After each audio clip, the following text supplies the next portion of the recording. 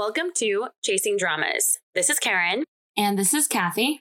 We're exploring Chinese history and culture through historical Chinese TV dramas.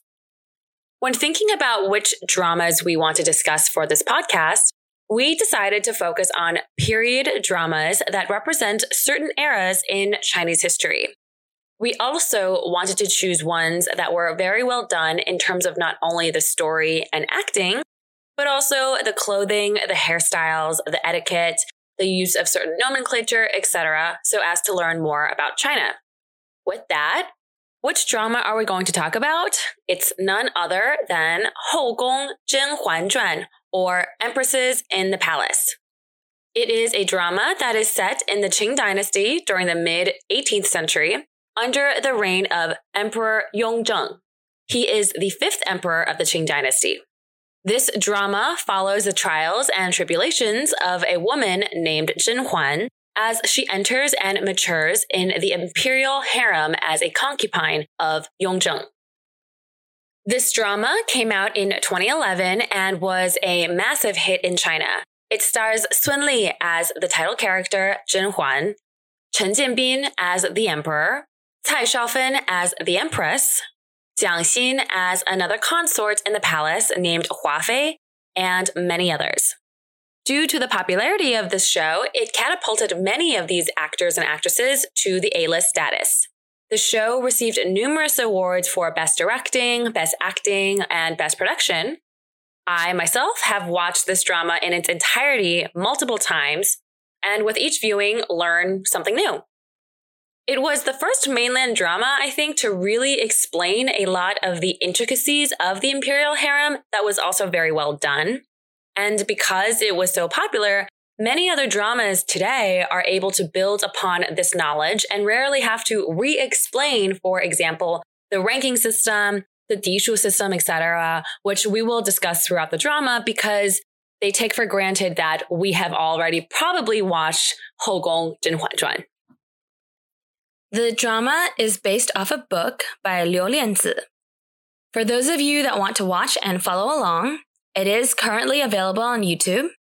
There's actually a 6-episode condensed version of the show created for Western audiences, and it is available currently on Amazon Prime with English subtitles in the US, and it might be available on Netflix in other regions.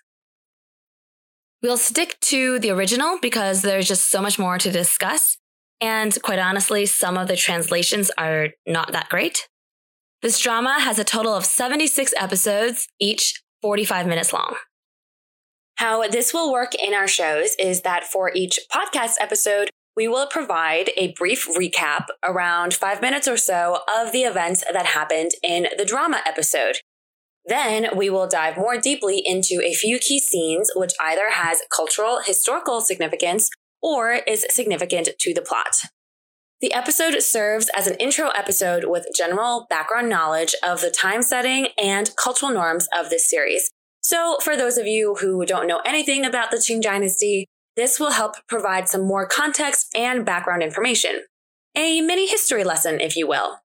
I will say that when doing research for this podcast, we also realized how different this is by at least today's and Western standards, so it should be interesting to say the least if you have no background on this at all.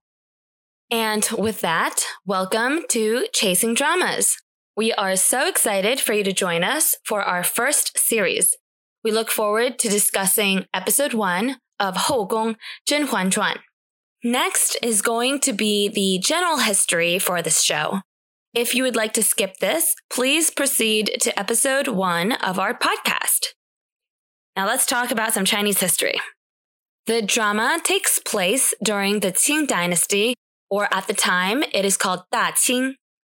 The Qing dynasty was founded by the Manchu Aixinjiao, or Aixinjueluo in Mandarin, clan in 1632, and ruled China from 1644 to 1912. It is the last imperial dynasty to rule China. There is a lot to discuss for each dynasty and each emperor, but for the purposes of this drama, one important item to note is that the Manchu Aixinjiao clan is not Han Chinese. The Manchu were from northern China and were militaristic, well-versed on horseback, and had close ties to the Mongolians. In present day, Manchu is the second largest minority in China, and according to the 2010 census, there are over 10 million Manchu living in China. They have their own written and spoken language, and many still live in the Dongbei province in China. Qing dynasty rule is actually very easy to visually distinguish in Chinese history, primarily because of the different fashion and hairstyles for both men and women. It was more obvious for men because men were required to have the queue hairstyle, which basically meant having a long braid at the back of the head while the front half of the head was shaved. The Han hairstyle required simply a bun at the top of the head, no shaving required. Just think of Disney's Mulan. Mulan put her hair up in a bun and was able to go off and join the army. That bun hairstyle was Han. The half-shaved head with the long braid is Manchu. There was actually quite a lot of drama surrounding this hairstyle. Generally, Han people didn't cut their hair, so shaving part of the head was not very welcome. Han people also didn't want to conform to this new look because it meant relinquishing the identity of a Han person. That hairstyle has been around since the days of Confucius, some 2,000 plus years ago. People were actually massacred for not shaving their heads by the Qing officials. The change of adopting this new queue hairstyle was actually a slow and quite bloody process. On a lighter note, though, in present day, when you see a Chinese actor with a newly shaved head, during interviews or on an entertainment show, generally you can guess that he's acting in a Qing dynasty drama. Another key distinction between the Han and Manchu was the clothing. Han clothing, if you can imagine again Disney's Mulan, was generally more like a wrap dress where you wrap the clothes around you. That's how I like to think of them, at least. Obviously, there were some stylistic differences across the dynasties, but I think generally Han dress had this characteristic. Manchu dress, which was called Qizhuang, was much more distinct. They have high collars and a unique button style. You see these clothes a lot in quote-unquote traditional Chinese stores, so next time you see them, you'll know that this is actually more Manchu than Han Chinese. Foot binding also became more ubiquitous during this dynasty, which basically meant that women of a certain status had their feet bound from a very young age. It was an incredibly painful process because it basically prevented bones from growing properly, and that means walking was limited. This is why having your feet bound was actually a status symbol. A woman with bound feet couldn't really work fields or do manual labor. She pretty much had to have servants do all of those things for her, which meant that she was wealthy enough to have these servants. Shockingly, this practice was actually only banned in 1912 with the fall of the Qing dynasty. And the Chinese Communist Party in later years actually had to do additional work to stamp this practice out. For context, I would say that people's great-grandparents' generation would have probably had their feet bound. Some other key aspects of this dynasty. We want to point out that the transition from the Ming dynasty to the Qing dynasty was extremely bloody. The Qing dynasty is significant for not only being the last imperial dynasty in China, but also one of the two major dynasties in Chinese history that is not ruled by ethnically Han people. The other is the Yuan dynasty, ruled by the Mongolians. What is interesting about the Qing dynasty is that the Manchu opted not to decimate the entire Han population and culture, but instead decided to integrate certain aspects of the Han culture into their own, such as language and writing. One example of this can be seen in the Forbidden Palace in Beijing even today.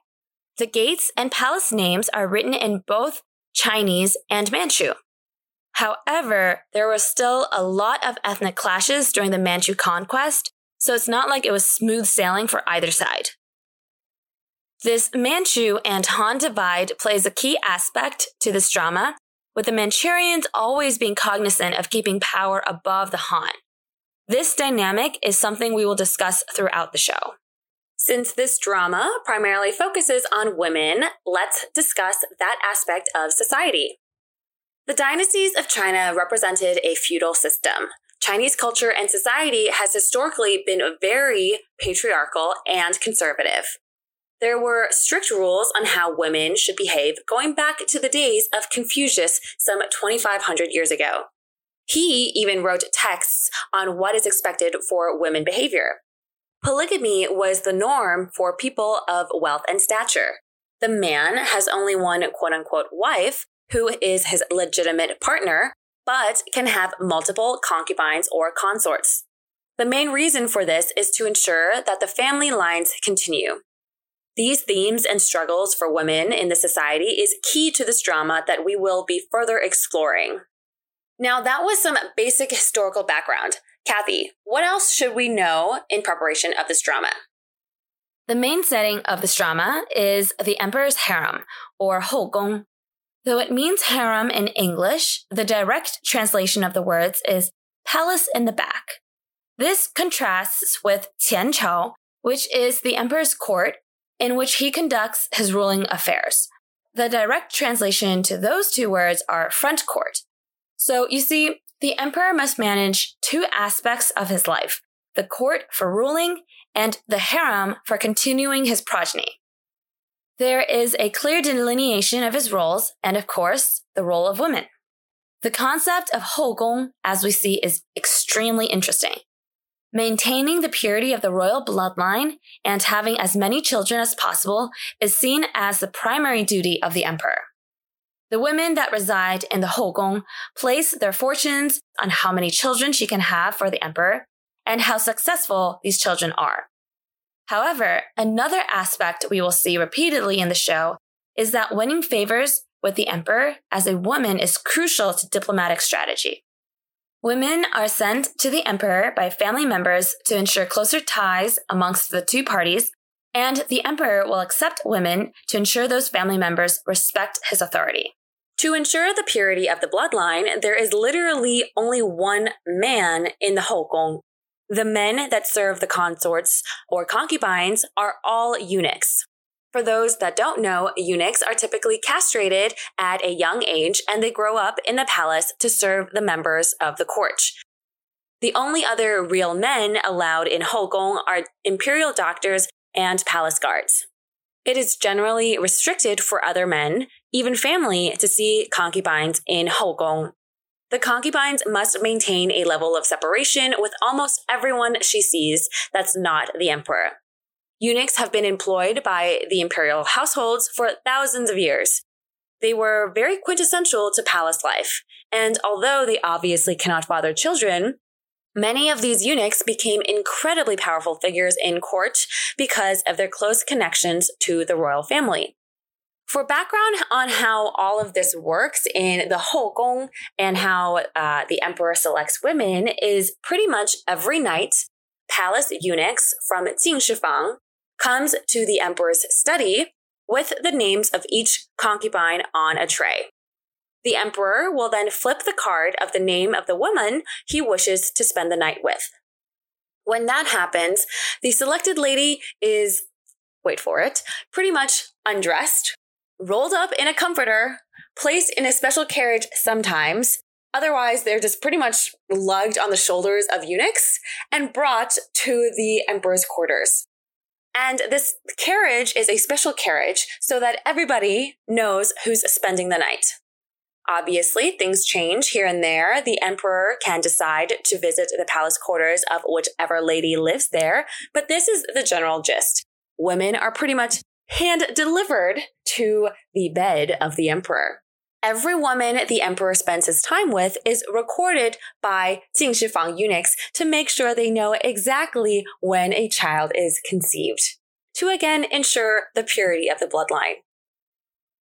So you've successfully found yourself on the emperor's bed. What's next? Well, you need to be given a rank. And in 后宫, there is a strict ranking system.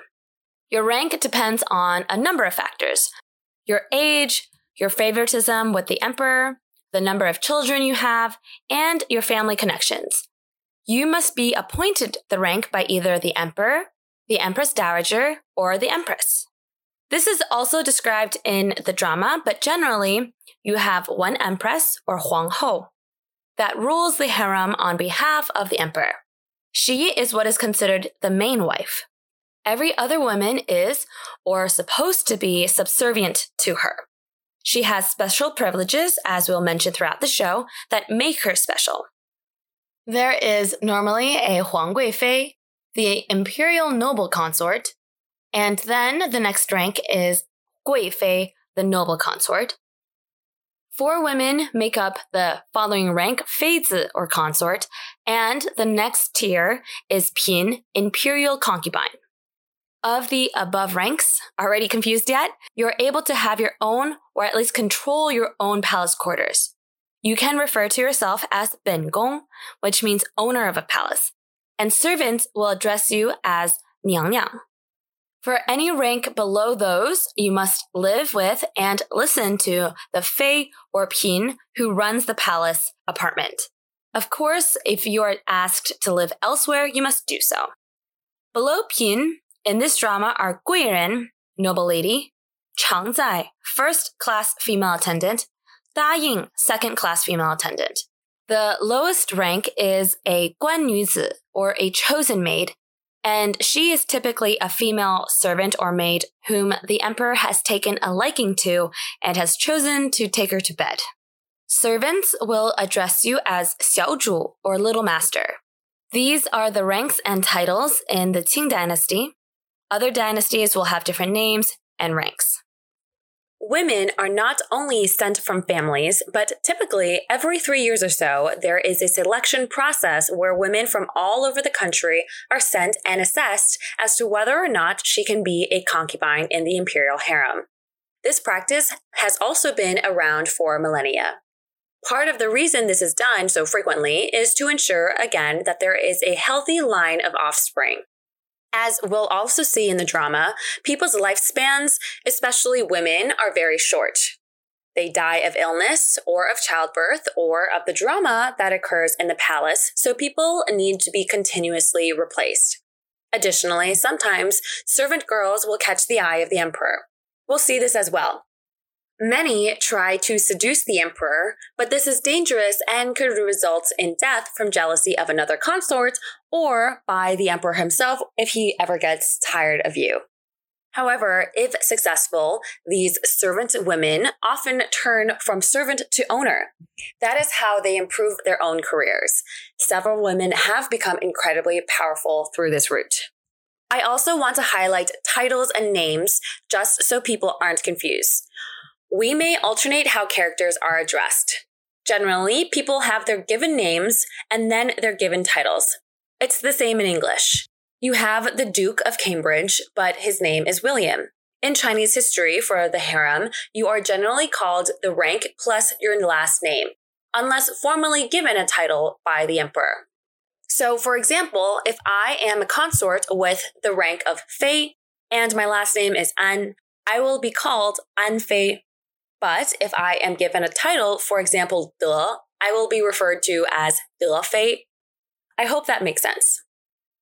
And with that, I think we are ready to start watching and analyzing 后宫甄嬛传.